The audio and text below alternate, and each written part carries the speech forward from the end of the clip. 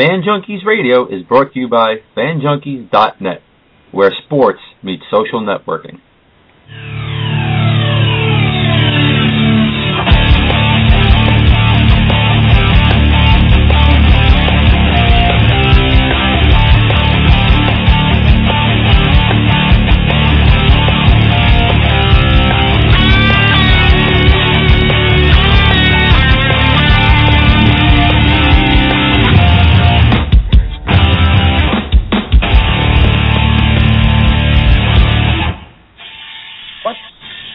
Over?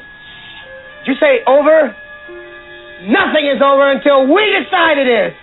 Was it over when the Germans bombed Pearl Harbor? Hell no! German? Forget it, he's rolling. And it ain't over now. Because when the going gets tough, the tough get going. Who's with me?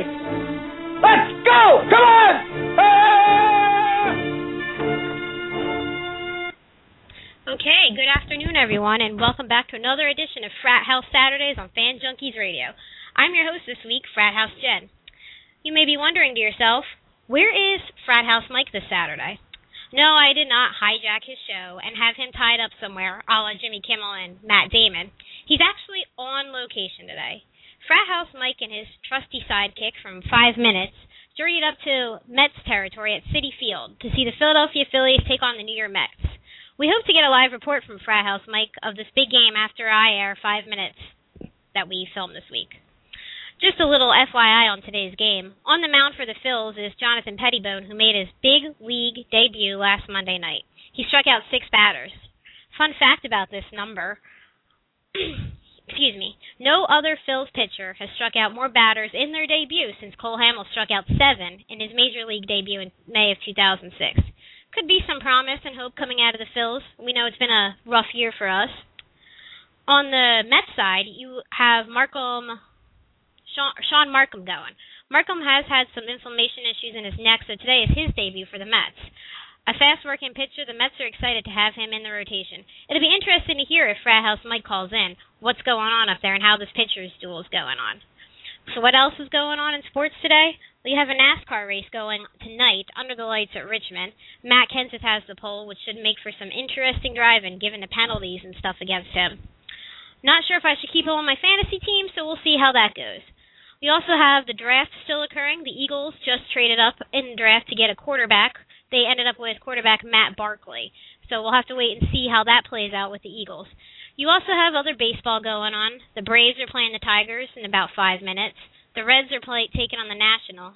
And like I said, the Phils are going to take on the Mets soon. So now that we have an update on the sports, I'm going to play for you this week's Frat House 86 with Mike and Sidekick. Here you go. Enjoy.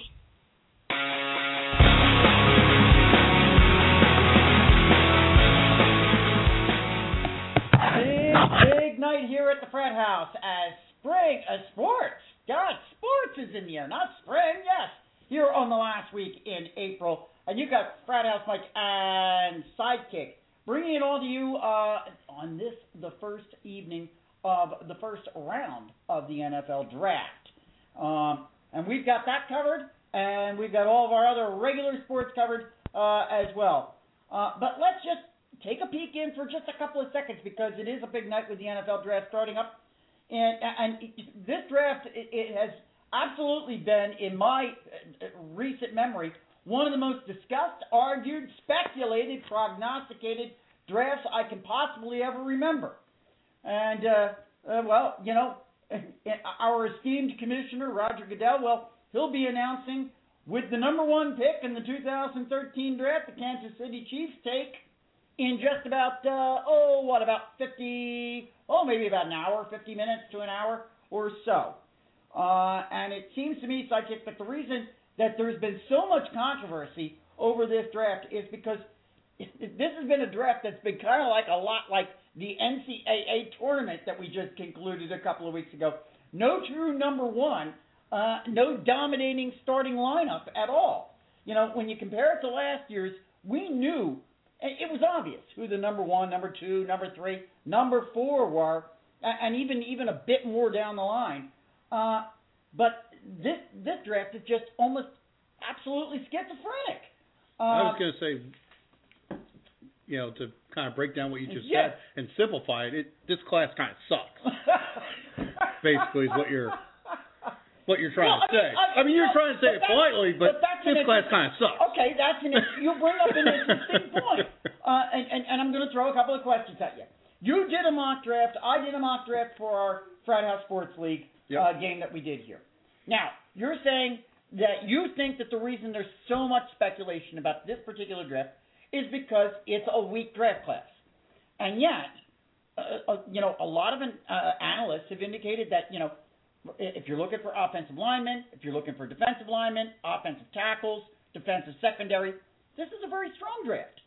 Why is there so much speculation? You really believe it's because this is a weak, as you say, sucking draft class? I kind of joke about that, but I think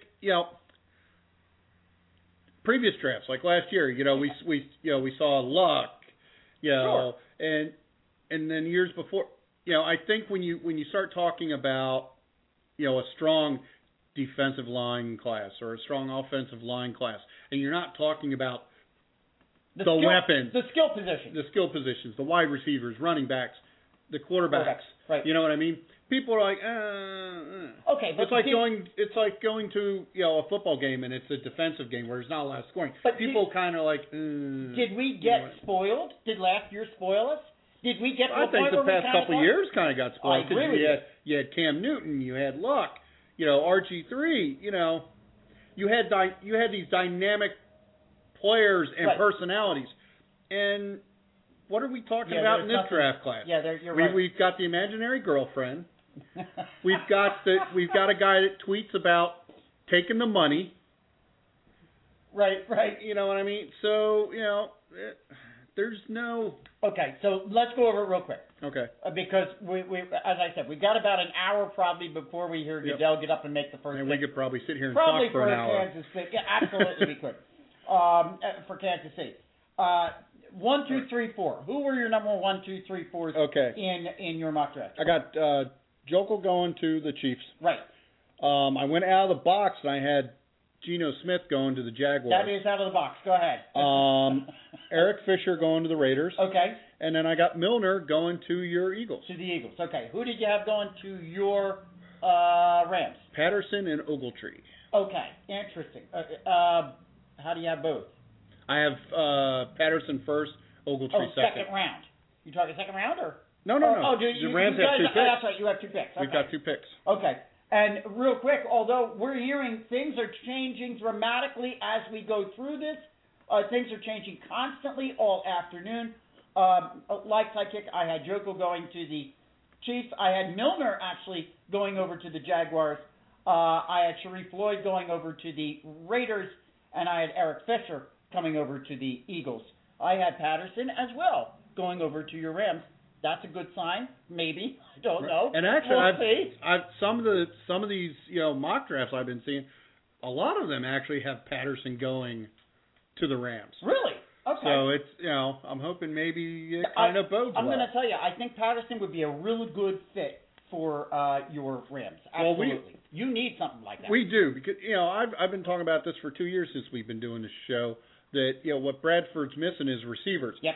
And then this year we lost Gibson and we lost Amendola now. Right. So now we don't have anything. Mm-hmm. And we lost Jackson. We've lost our offense. Yeah. So. And you're right. You need something there. You need an offensive line as well. However, absolutely. Hopefully that's going to get addressed as well in this particular draft. Okay. There's our pre-draft chat.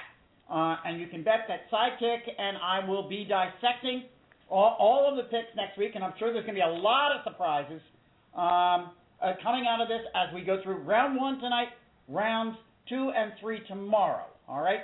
So I'm sure that, and those are going to be the rounds that everybody's got their eye on. All right? So I'm sure we're going to be. And with the first pick in the NFL draft, I'd like to take the St. Louis Ribs. We're going to be breaking it all down for you next week. All right? But let's. Hold on. We got breaking news. Hey, a pick just came into us just moments ago. These are some of the individual NFL draft war rooms. And as you can see here, These rooms seem a bit harried, even a bit confused and a little bit disorganized. Look at this. But particularly like down here in room 1, you got the cheese down there. Things are very disorganized situation. They got a buffet down there. Look, look how calm though. Look how calm they are over there in the Jaguars room. It seems obvious they're ready to go. Very organized, clean, neat as a pin. Yeah, they're ready listen to to me. They're gonna lock up Geno Smith. The Jaguars, that second pick. They know exactly what they're doing. Look, they got a piece of cardboard out there. I think that they're making notes on. Okay.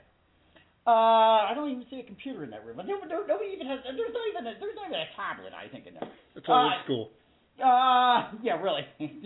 What is it, like one of those pools? You know, you just Yeah. All right. Let's go over and take a look at some other sports. Time again for our regular weekly motorsports update. And yes, we had a bit of a different look going on with drag racing this past weekend down at Charlotte, as they went 4 wide for the only 4 wide racing we see all year. 4 wide racing. A little bit of a different animal, which allows for just about anything to happen, and we saw that in the final round of the funny car division, which had Matt Hagan, Blake Alexander, Tim Wilkerson, and Chad Head all going up against each other. Now, take note of what I just pointed out there. In that roundup, in that final round, no JFR cars, no Ron Tax, no Cruz Pedregon and their improves. 4 wide can change the setup of these races. And in the end, it was Matt Hagan taking the strip in 4.07 seconds at 315.34 miles per hour. And that propelled Matt to the top. And so let's go take a look at the leaderboard following the 5th Nationals of the year. Over in the top fuel dragster division, it continues to be Tony Schumacher over Antron Brown, now leading him by 74 points. As I pointed out, in the funny car division, we have a new leader on the board with Matt Hagan. 50 points over Cruz Pedregon, 52 points over Courtney Force. Back and forth we go over in Pro Stock this week. It's Mike Edwards' turn at the top of the board, as he's 84 points ahead of Alan Johnson. And listen, don't sit on that one. That's going to change next week. Make no mistake. And yes, that's right. I did say next week. Which is this weekend. There's no week off this week for NHRA drivers, as they are right back at it at the O'Reilly Auto Parts Spring Nationals this Friday through Sunday out in Houston, Texas, at the Royal Purple Raceway, and you can check that out. You can check out the Sunday finals and the Saturday qualifying, as a matter of fact, in a rare live. We'll do it live! Yes, they are. A very rare situation. They're going to do it live. We'll do it live! Right there. 2 p.m. on ESPN. Well, at 2 p.m. on Sunday. You'll check your listings for Saturday on ESPN2. If you miss it, though, you can bet we're going to be bringing you the results next week. Okay. Now, race 8 over in NASCAR took place at the big track down at out in Kansas Speedway, and for the 3rd race in a row. And we're not sure whether it's ever happened, but if it ever has happened, it's few and very, very rare between. The pole leader turned out to be the race winner, the 3rd race in a row. And, excellent driver. Well, we're going to talk about whether he was or not. As the 63-lap leading Joe Gibbs Racing number 20, driven by Matt Kenseth, held off all challengers for his 2nd win of this season. Following 8 cautions and 3 wrecks, including a glorious one that you're going to see at the end of this show, a big one between Kyle Busch and Joey Logano in lap 102. Others who persevered and came in the top 5 included Casey Kane, who came in 2nd. There's Jimmy Johnson with another top 5 finish, coming in 3rd. Martin Truex Jr. got 4th, and Clint Boyer came in 5th. And Danica Patrick got another top 25 finish. Well, there you go. Hey, consistency, I think, is what you always say is important in NASCAR. Absolutely. All right, so there you go. Right there, it's proven. And so we're going to take a look at the leaderboard, and it might turn out that we're going to talk about it perhaps maybe a little bit longer than normal this evening, because things have kind of gotten mixed up, well, this week, but also in the past couple of days. We're going to talk about it in a moment. Let's take a look at where it stands right now.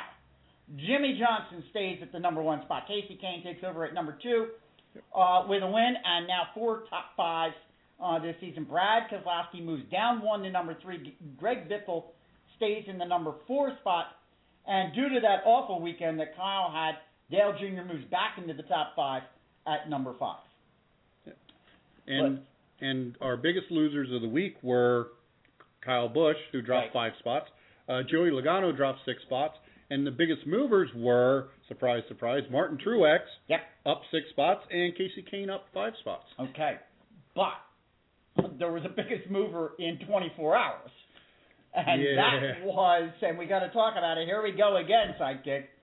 Just like last week, the leaderboard suddenly changed yesterday when NASCAR leveled one of the toughest penalties in their history against Joe Gibbs Racing's number 20, driven by Kansas winner Matt Kenseth, after the car's engine failed at post-race inspection.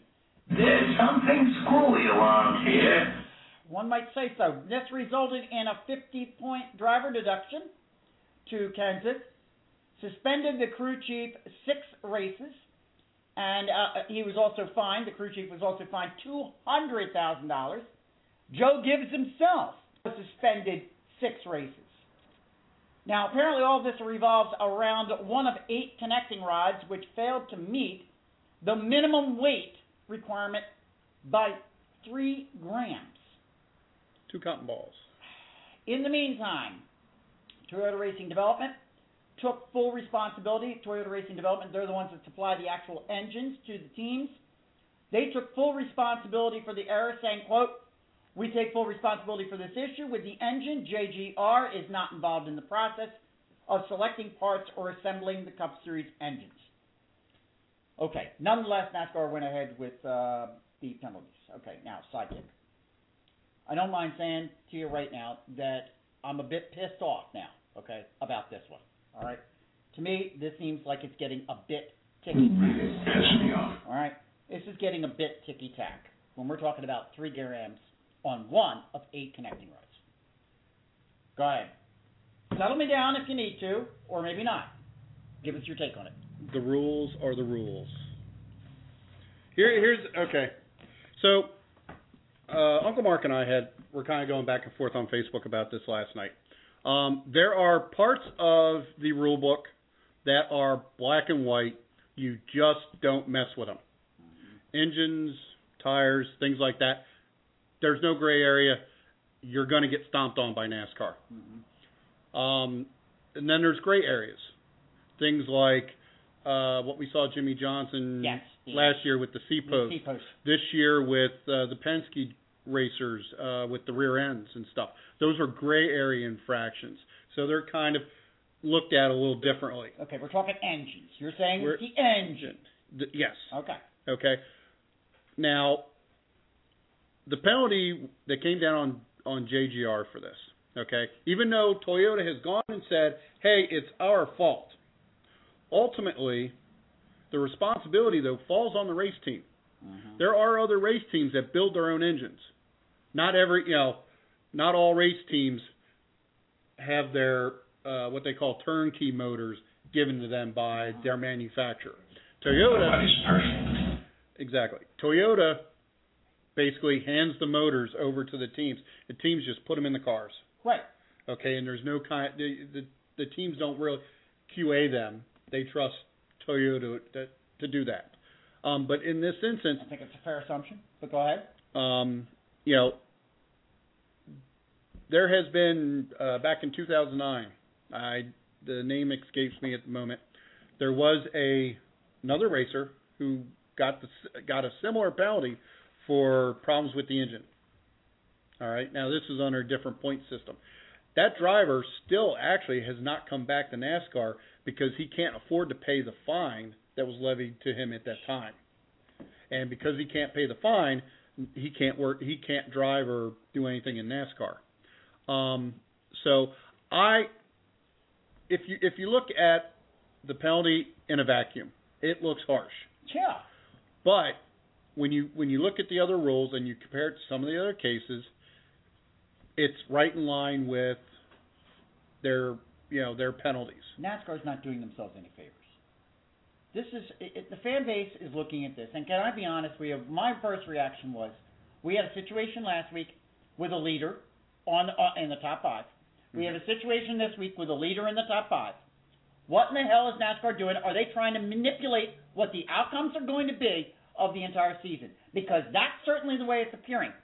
You know, the analogy that I drew to it earlier today as I was thinking about this was, we constantly complain about the referees, I don't care what sport it is, football, baseball, whatever, that interject themselves into a game in order to affect an outcome. Is this not the same kind of situation? No. Now, last week with Penske, apparently there was somebody that may have tipped off NASCAR to go look at the cars. Yeah, I've heard this. That's in question. Right. Okay. Well, regardless of whether somebody did or not. And I saw on the internet, actually, I think it was Bleacher Report, where they were insinuating that somebody tipped NASCAR off to Kenseth's car. Well, first of all, how do you tip somebody off that one of 8 connecting rods is 3 grams off? The second thing is, every winner's car is impounded, and they tear that thing apart. Or is it a spot check on the backside? No, they gut the car. The winner car. The winner's car gets gutted. Right. And they measure everything down to connecting rods. So I don't think this is a, hey, we suspect there's something with Kenseth's car. No, this was routine check. Every report that I have written or read has indicated that in no way whatsoever did this give Kenseth any kind of performance advantage whatsoever. In fact, I mean, I love the analogy that even Yahoo brought to it, where they said it failed the minimum weight requirement by 3 grams, less than the weight of an empty envelope. I mean, seriously, Sidekick, that just looks ticky-tack to me. That's where I'm coming down on it. No, I see, and where I see it is, you know that part of the rule book is black and white. It doesn't matter whether it was competitive advantage or not. What they're doing is they're taking what's the word I'm looking for? Intent out of the equation, and they're just saying if it doesn't meet the specs, it's punished. So let it be written. That way. So let it be done. That way, there's no potential favoritism or any of that. It's you're not within specs. Sorry, you're getting penalized. Now, what I will say though is JGR is going to appeal, and I think they should appeal. Yeah. Because I think that they can get the penalty to the crew chief lessened because it wasn't a motor out of Gibbs' shop. Mm-hmm. It was a Toyota, and Toyota has come back and they've said, hey, we're guilty. Well, we screwed up on quality control. Somehow this got in there. We don't know how, but it's our mistake. Well, then that's going to set a precedent, and then other houses are going to sit there and go, well, then from this point forward, why don't we just let the manufacturer give us the engines and we can get off? Well, I don't think they're going to get off. Well, no, I'm not saying get off, but they get off with a lesser penalty. Well, right, because you're basically appealing it to somebody else. Right. You know, so, you know, I don't think you're going to see, you know, Joe Gibbs get anything reduced. And I don't think you're going to see Matt Kenseth get anything reduced. What you may see Ratcliffe get reduced down to three or four race suspension and maybe $100,000 fine. So. All right. Well, listen, for our fans out there, time for you to chime in. Hit us up on Facebook. Tell us where you stand on it. You heard where I stand on it. You heard where Sidekick stands on it. We're going to agree to disagree a little bit on this one. Where do you come down on it? All right, we're back to both short track and nighttime driving down this week at Richmond International Raceway on a three-quarter mile track. And keep this in mind, you can catch that race Saturday. That's a Saturday night beginning at 7:30 on Fox. Now, before we move over to that, let's take a look at the Frat House Sports NASCAR Fantasy Leaderboard. There you have it. With a little bit of movement going on there following this past week's race. Both you and I stay in the top 10. Yep. But with so much movement going on, obviously both in real time and fantasy, what do we do this week with nighttime and racing? while we're talking about Matt Kenseth, before I get into the Yep. picks and things like that, let me just do a little note here. All these penalties that are maybe levied on Kenseth and his team, none of those actually will affect fantasy points for him. Right, they don't. I So noticed that. the fact that they're vacating the win last week I noticed that. and all that will not affect, and any of these suspensions and fines and Joe Gibbs penalties. It's a funny thing you mentioned that. I actually went in and checked that this morning to see, hey, did this give me a leg up? Because I didn't have guesses. I actually read an article today about this, and if there are penalties assessed to a driver from a race, okay, from that weekend, right, if they are levied before 5 p.m. on Tuesday, they will update the fantasy points. If it comes after 5 p.m. on Tuesday, they'll leave the points of that for that race. In both cases so far in the past 2 weeks, they've been on Wednesday. Right. Right. And as a matter of fact, May 1st is when the appeal for which is coming up. Keselowski and Logano. So anyway, we're going to Richmond. Virginia is for lovers, but we're not going to see Joey Logano and Denny Hamlin hugging it out this weekend, as Denny Hamlin has announced that he won't be racing this weekend. So for those of you that thought you were going to get Denny Hamlin on your roster this week, which would have been a great pick had he been racing, you're not going to be able to pick him this week. So let's get to the rosters. We're going to start off with Kyle Busch, who's been on a bit of a little downhill spiral the past couple weeks. Kyle Busch has 4 wins at this track. They've all been the last 4 spring races, by the way. Mm-hmm. He's got 12 top 5s at the track, and in his career, he has yet to finish. He has finished all of his races on the lead lap. Okay. So he's going for 27.25. Now, again, remember, the prices I quote here may differ because you may have had him stashed on your roster. Like for me, I think he's like 26.25. I don't even know what he is on my roster. So, because I've been, he's been sitting on my roster for a couple weeks. We're going to go with Casey Kane. He's got 1 win and 4 top 5s at this track out of, I'm sorry. Wow, what did I do in my notes? 1 win, 4 top 5s, and out of the 8 races so far this season, he's only been outside of the top 10 3 times. 25-25 is what his rate is this week. For Uncle Mark, I'm putting Quentin Boyer on there. Mm-hmm. He's got 2 wins at this track, 8 top 10s, and has been in the top 10, or was in the top 10 on every short track last year. Mm-hmm. So he's going for 26.25.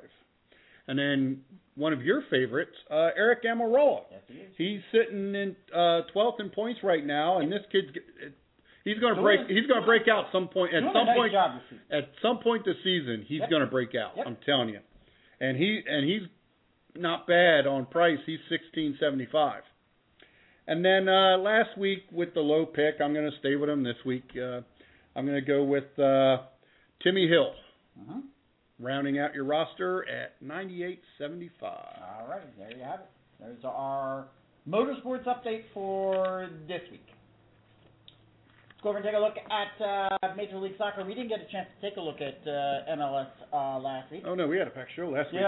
Yeah, like this week isn't. It's been 2 weeks. What's new in MLS? Sidekick, give it to us. All right, in the other round ball. Yeah.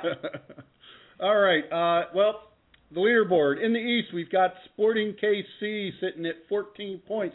They're 4-2-2 overall. We've got the Houston Dynamo up there still. 13 points. They're 4-2-1. In the West, we've got FC Dallas, 19 points, 6-1-1. They seem to be really taking off there. And then we have the LA Galaxy with 11 points. They are 6-3-1. The interesting thing I noted was that KC took over the number 1 spot and has not won a match in the past 2 weeks. Yep. I don't know if you noticed that or not, but I did. They had not won a match, but they took over that top spot. Well, as long as they tied and they lost, but as long as they keep tying, they'll get points because a tie. We talked about this the other show. Ties 1 point, kind of similar to NHL. All right, we'll be back again to international football, American style, as I like to call it, in the future shows. And you can bet our resident expert, Sidekick, will be keeping you up to date on that. All right, let's go over and take a look at Major League Baseball. Of course, it's still early in the season. Let's take a look at the league leaderboards as we enter the last week of the first month of the season. Over in the American League, the Boston Red Sox stay at the top with a 14-7 record and 2 games in front of the Orioles. My Kansas City Royals sleeper team take over, at least for a minute, in the Central. 10-8 record. They're just a half game in front of the Minnesota Twins. Texas Rangers take over in the West with a 14-7 record and a game and a half in front of the Oakland A's. In the National League, Atlanta Braves continue to be the best team in baseball with a 15-6 record. Now 4 games in front of, how about this, the New York Mets. Not the Washington Nationals. No, they dropped to third. In the Central. That's because my Cardinals swept them. There you go. In the Central, your Cardinals Thank you. still lead at 13-8, but they're just a half game in front of the Cincinnati Reds. And in the West, even with all the weather delays that we've seen and postponements, it's still the Colorado Rockies with a 14-7 record and a game and a half in front of the San Francisco Giants. Apparently somebody said that hell would freeze over, and it has. It certainly has. We were talking about that. Alrighty. Well, that now means it's time for our weekly MLB feature, Frat House Mike's Screwy Ball Stories. And we're going to start it up by traveling overseas to Taiwan. And we're going to continue our journal from last season's Sidekick of following everybody's PED poster boy, Manny Ramirez, who, he just couldn't find a home here last season on any even minor league team. But he seems to have found a home and a house in Taiwan. The other evening, he hit a monster home run and then proceeded to take a 30-minute, can you imagine, 30-second jaunt in his home run trot around the bases. Now, you might say, well, okay, what's the big deal? Wait, the average base runner generally gets around the bases following a home run in about 15 to 18 seconds. But Ramirez, he made every effort and second to admire his work, including starting the trot, going backward to watch the ball go out. So one has to wonder whether it took him so long, okay, and I put this out there as a question. A, because age is catching up to him. B, because he's obviously not juicing currently, so he doesn't have the speed. C, he's an egotistical crumb who's just mugging it up for the cameras and crowds. Or D, all of the above. So we're going to bring you the video here right now. We're going to let you hear it, see it, along with the Taiwanese play-by-play, and you make the decision. You make the call. Here we go.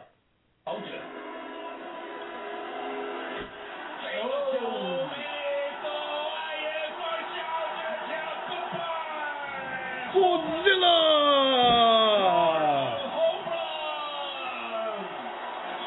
Free OB beer for everyone!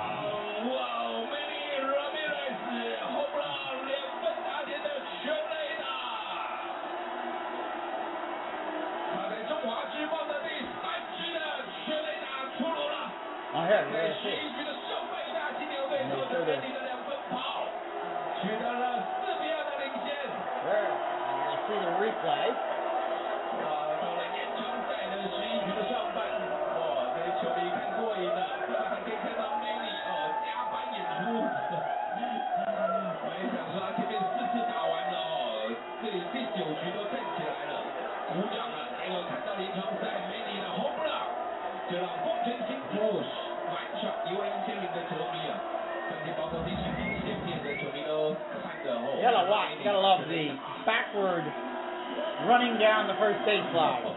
There we go. We're gonna go backwards. There we go. Let's watch that all the way out.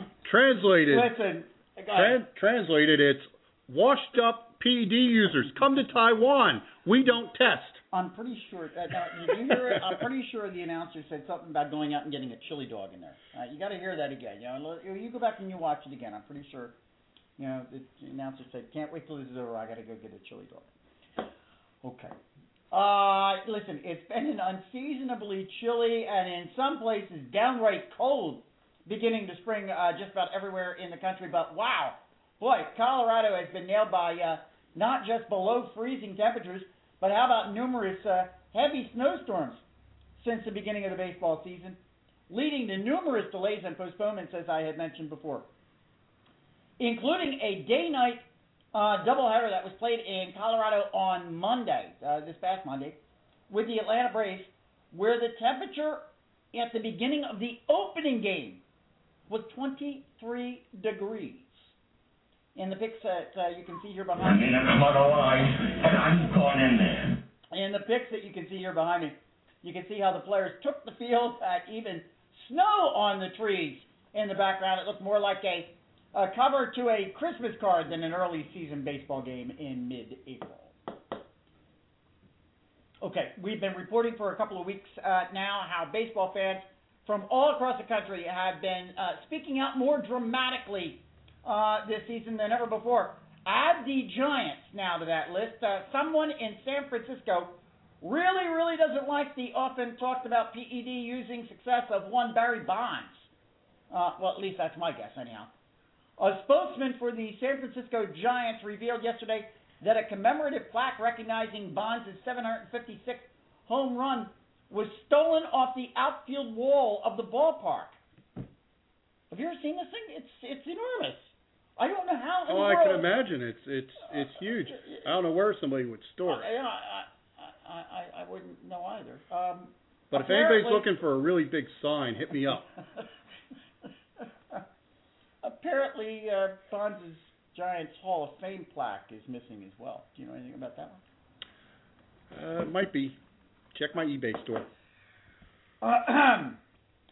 You might remember that the dysfunctional Miami Marlins, well, they replaced manager Ozzie Guillen after just one season last year and handed the keys to the clubhouse to Mike Redmond. But apparently that's all Redmond's duties include, opening up and locking up at the end of the day. Aside from fans, it seems the Marlins brass is now pissing off the mere handful of worthwhile players they still have.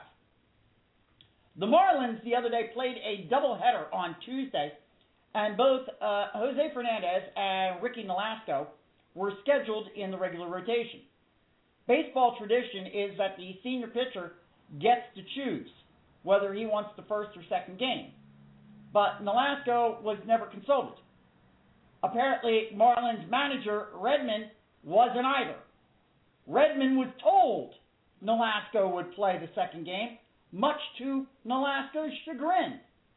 Now players in the clubhouse are grumbling, and rumors have run amok that Redmond has no say in the day-to-day game day decisions. How far can Loria go? Seriously, honest to God. All right, there's my screwball stories for the week.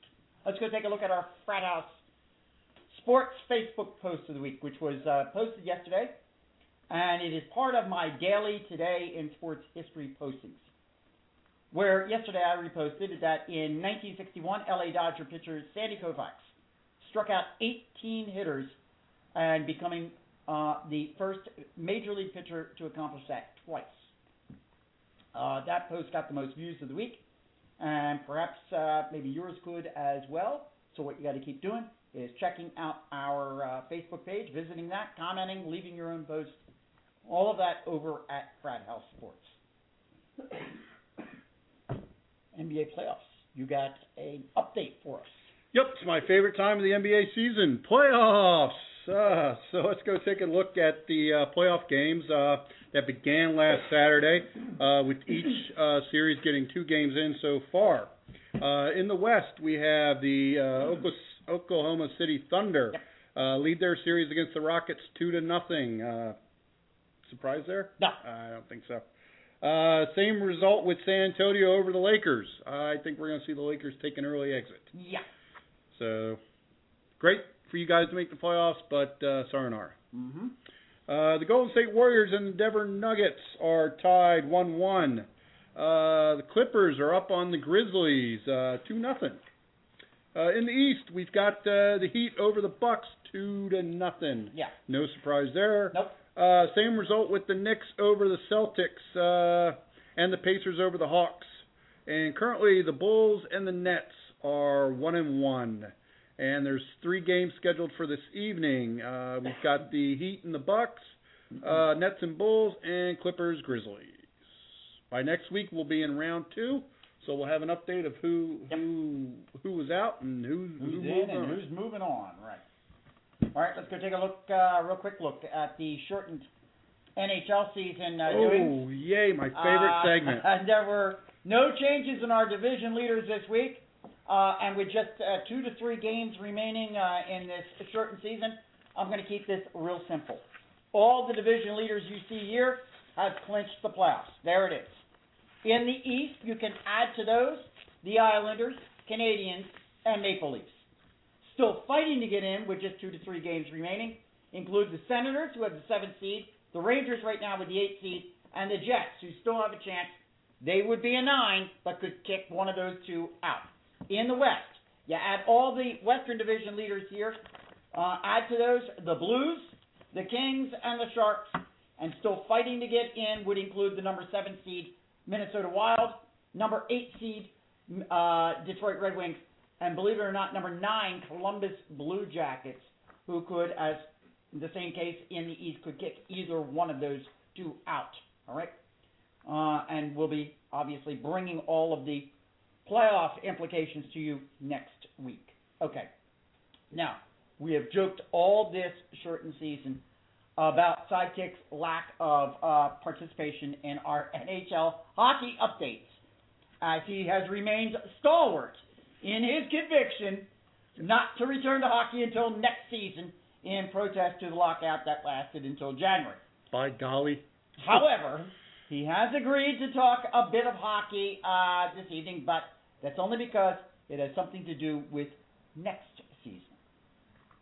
Sidekick, there was a proposal put forth last week that the NHL would add 5 additional outdoor games to the already existing Winter Classic, which traditionally has been played on New Year's Day. Now, I know you've got your opinion on it, and I want to get to that, but before we do, last Friday, Jonathan Regis and I had our good friend Russ Cohen on the air on Fan Junkies Radio, and Russ is a sports author. He recently wrote and released the definitive journal of the history of the modern Winter Classic. There it is right there. And let me bring you just a couple of minutes of his comments from that broadcast. Here you go. If nobody knows Russ, Russ wrote a couple of books. We got 100 Ranger Greats, and he just wrote a book, The Winter Classic, to speak about the NHL Winter Classic. So who better to have on to talk about this than Russ Cohen? So, Russ, you read the proposed plan here for the 6 outdoor games. What are your feelings on the whole thing? Well, it's kind of interesting. It as we know, it's not finalized because we cornered Peter Luco of the Flyers, and he swore he knew nothing about it and said, well, the NHL comments on it, then come back and see me.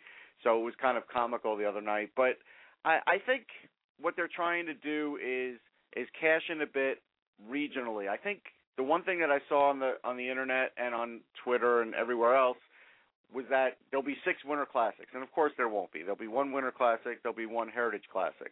Then there seems to be these regional games. And the regional games, could it water down the Winter Classic over time? Yeah, it could. But for every person that wants to bitch about it online on Facebook and Twitter and everywhere else, there's 10 others that are going to buy tickets. And some of those people that are bitching will buy tickets.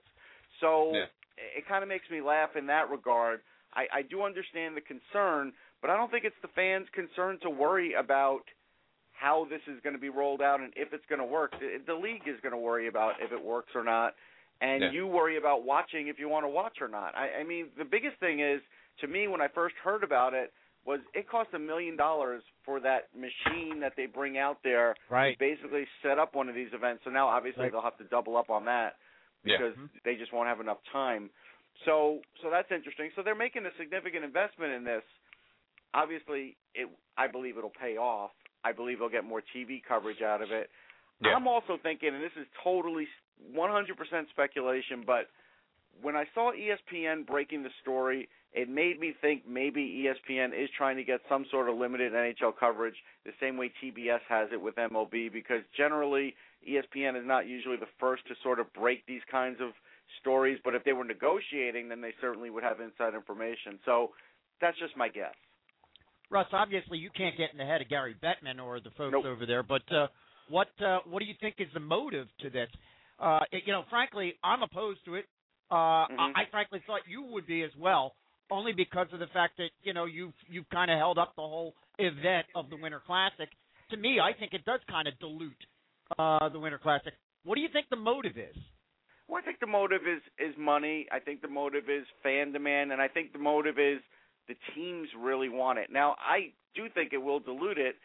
And do I think 6 is too many? Yeah, but I can't denounce it, because I think there's still going to be some great games that come out of it. And just as an example, okay, whether you like it or not, 2 days ago, Martin Brodeur came out and said, hey, I would love to play the Rangers in Yankee Stadium next year, where we were all thinking he was retiring this year. So now all of a sudden, this probably fires him up for another season, because it seems like he's coming back now. And certainly he shut out the Flyers last night. I covered that game, so I would say that would even fire him up even more. So you might get some situations where they get to put guys like that on a big stage, Brodeur, and he hadn't played in one of those games. And I heard Chris Draper talking on NHL Network Radio recently about his time at the Winter Classic when he played in Wrigley in 2008, I think it was, and it was unbelievable. He said it was a lifetime achievement for him to have his family there and go through the whole thing. So I think we have to sort of look at it that way, too. I understand we on the East Coast look at that Dodger Stadium one and say, boy, that's a joke. That's terrible. How could you do it? However, I think people on the West Coast aren't going to care about the Islander Ranger one either. And that's where I think it sort of gets regionalized a little bit. Okay, Sidekick, there you go. You heard Russ's comments there. What's your sense and what's your opinion on the addition of these five additional outdoor games for next season? I don't really like it. Okay. I mean, I can see where you might want to say, hey, there's a regional game, some other folks are going to get to see it, but I think it's still going to wash it out, because if you're, every year you're having these 6 games, right? It's, you're going to have every region having a Winter Classic game every year. Yeah, it dilutes it is what my point was. It doesn't make it special. It's let's be honest, it's a money grab. In my opinion, it's strictly a money grab for the NHL. I mean, you look at the NHL. We were talking about this pre-show. Half the season, they were locked out. In half the season, they've now almost made what they made last year. Mm-hmm.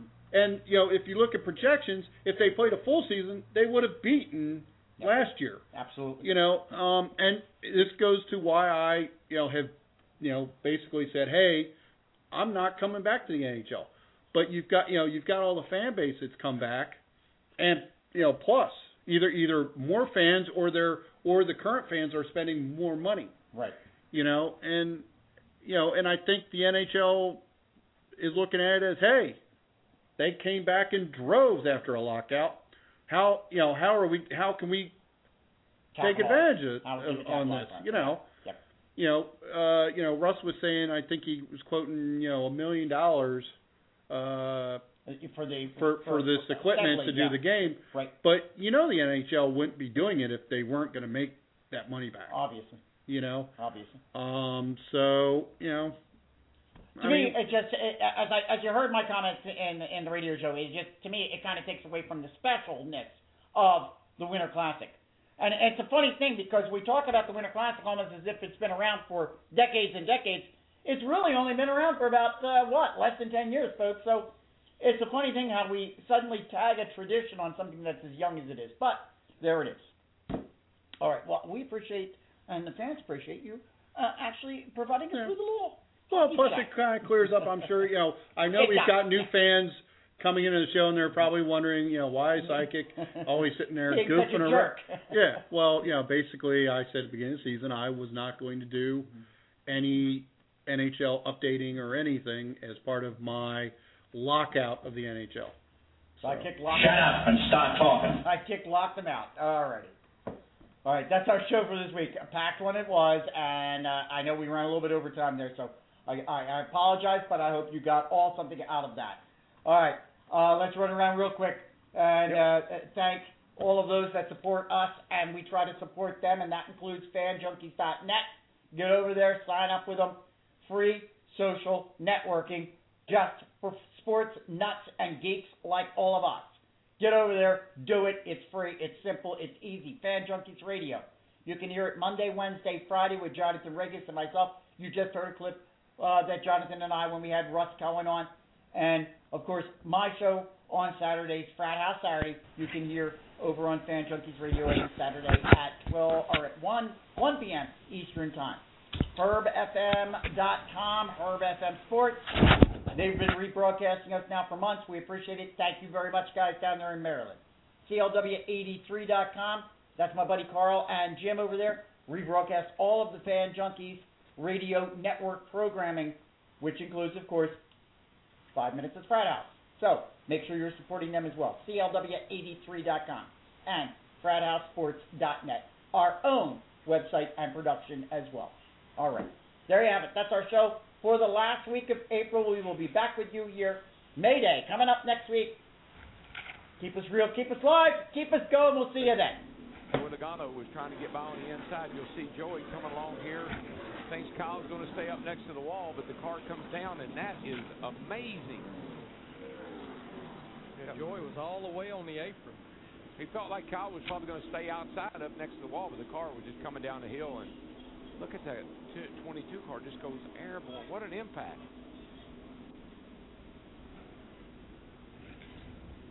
Oh, my God. Wow. That is unbelievable. Kyle, not really a good day for you. What happened out there? Spun out twice, all on our own. Just don't know what we can do. What do you think about the track? Otherwise, you just no grip on the track today? Yeah, absolutely no grip for me, anyways. But you're running third, doing fine. Car a little tight, and you spin out. I don't know what to do with that. And then we're back in traffic all day. Traffic's way worse. Just trying to get back up to the front and making some gains, but the car just snaps out from you every corner. And there you have it. There is the most recent 5 Minutes at the Frat House with Frat House Mike and Sidekick. As good as they do sound over the air, you don't want to miss them on YouTube. So you can search for them on YouTube, 5 Minutes at the Frat House, and you can see their videos. They have a lot of interesting graphics, a lot of stuff going on, faces being made out of each other. They're really dynamic to see. So I highly recommend checking them out on YouTube. Let's bring you an update of what's going on currently. The Nationals are over the Reds. The Tigers are beating the Braves 2-1. And the Mets right now are currently over the Phillies 1-0. And Frat House Mike is at the game. He might call us in a little bit to give us an update. We'll see if he can get away. He's up there with his trusty Sidekick.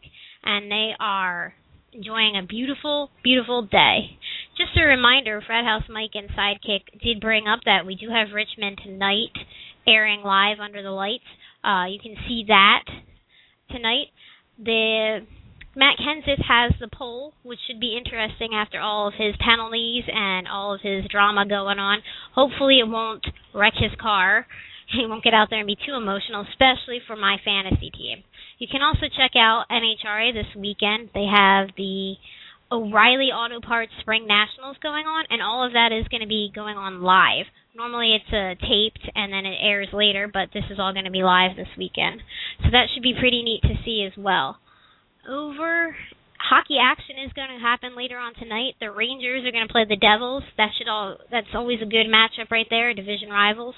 Flyers are going to take on the Senators. Maybe they can end their season on a positive note. That would be really great to see, especially for those Flyers fans.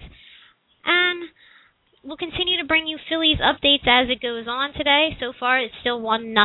So we're still waiting to see if we hear from Frat House Mike, which we may or may not. The Braves have just tied up with the Tigers at this moment. An interesting thing that they brought up was all the nonsense going on with the draft. I say nonsense, it's really not, but all the interest around the NFL draft. I just found it really interesting last night when I was talking to Frat House Mike.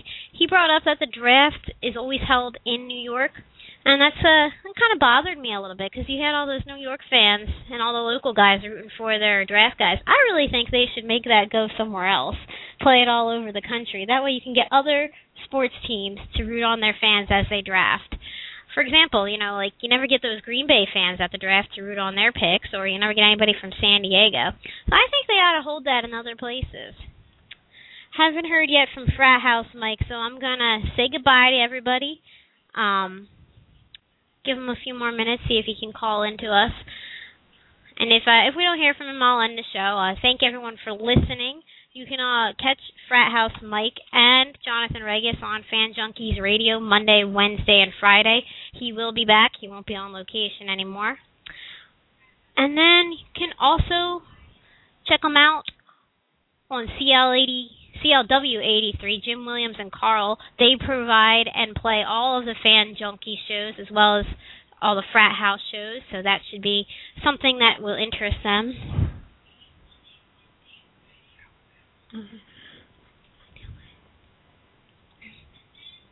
So we have some calls coming in. Here's one. I believe this is Frat House Mike.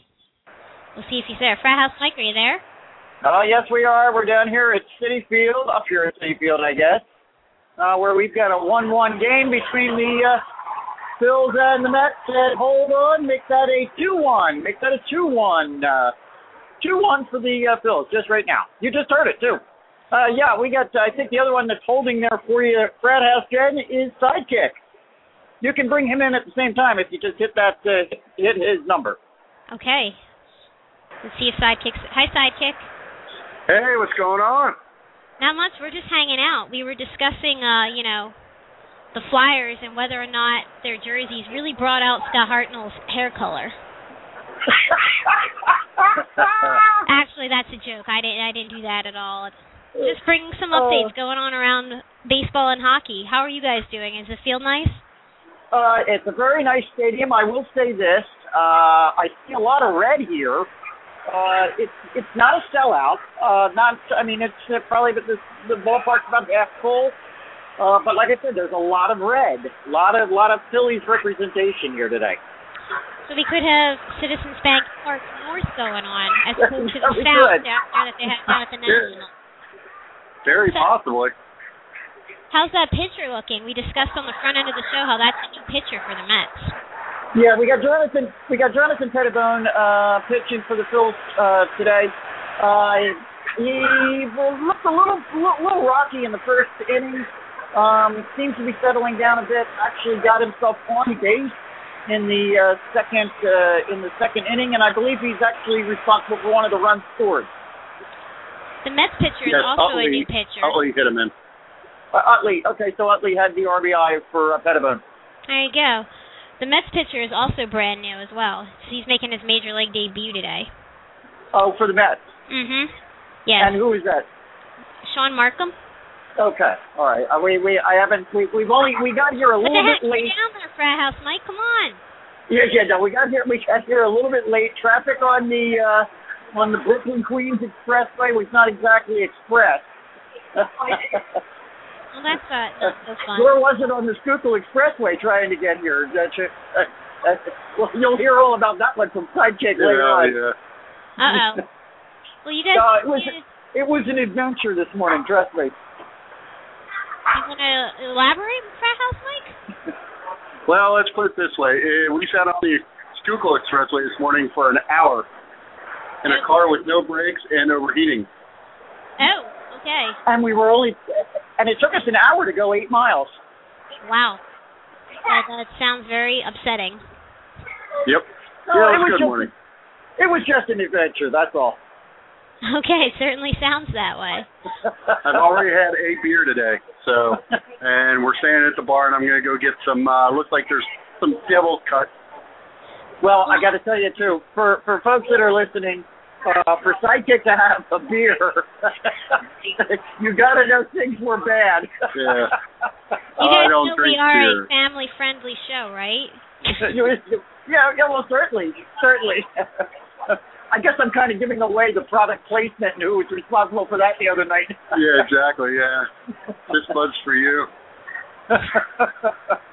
We'll let you guys get back to your game, and you'll be sure to check out other ballparks maybe this summer. We can do some more live broadcasts. Oh, absolutely. We, wherever we go, we always try to make sure that we check in with the Frat House or with 5 Minutes at the Frat House or with Fan Junkies Radio. All right. Well, I'll let you guys go. Sidekick needs to grab his beer, and probably Frat House Mike needs another one as well. So, you guys enjoy the day. All right. Talk to you later. Appreciate you covering for me today. Enjoy the show, folks. Bye, Sidekick. Bye.